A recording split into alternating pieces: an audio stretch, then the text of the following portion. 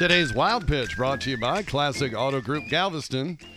It's only exhibition season, but it is good to see Watt healthy and sacking the quarterback. Johnson under pressure, going to get slammed down and sacked by T.J. Watt.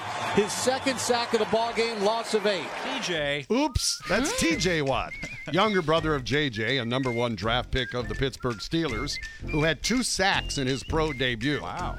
Okay, a couple of questions. First of all, how do the Steelers keep coming up with great linebackers? And who's going to have more sacks this year, TJ or JJ? Here's a great Christmas present for Houstonians. The Steelers are here Christmas Day. Uh-oh. In what I'm calling, Dean, the Watt Bowl. Ah. That's Good one. today's Wild Pitch.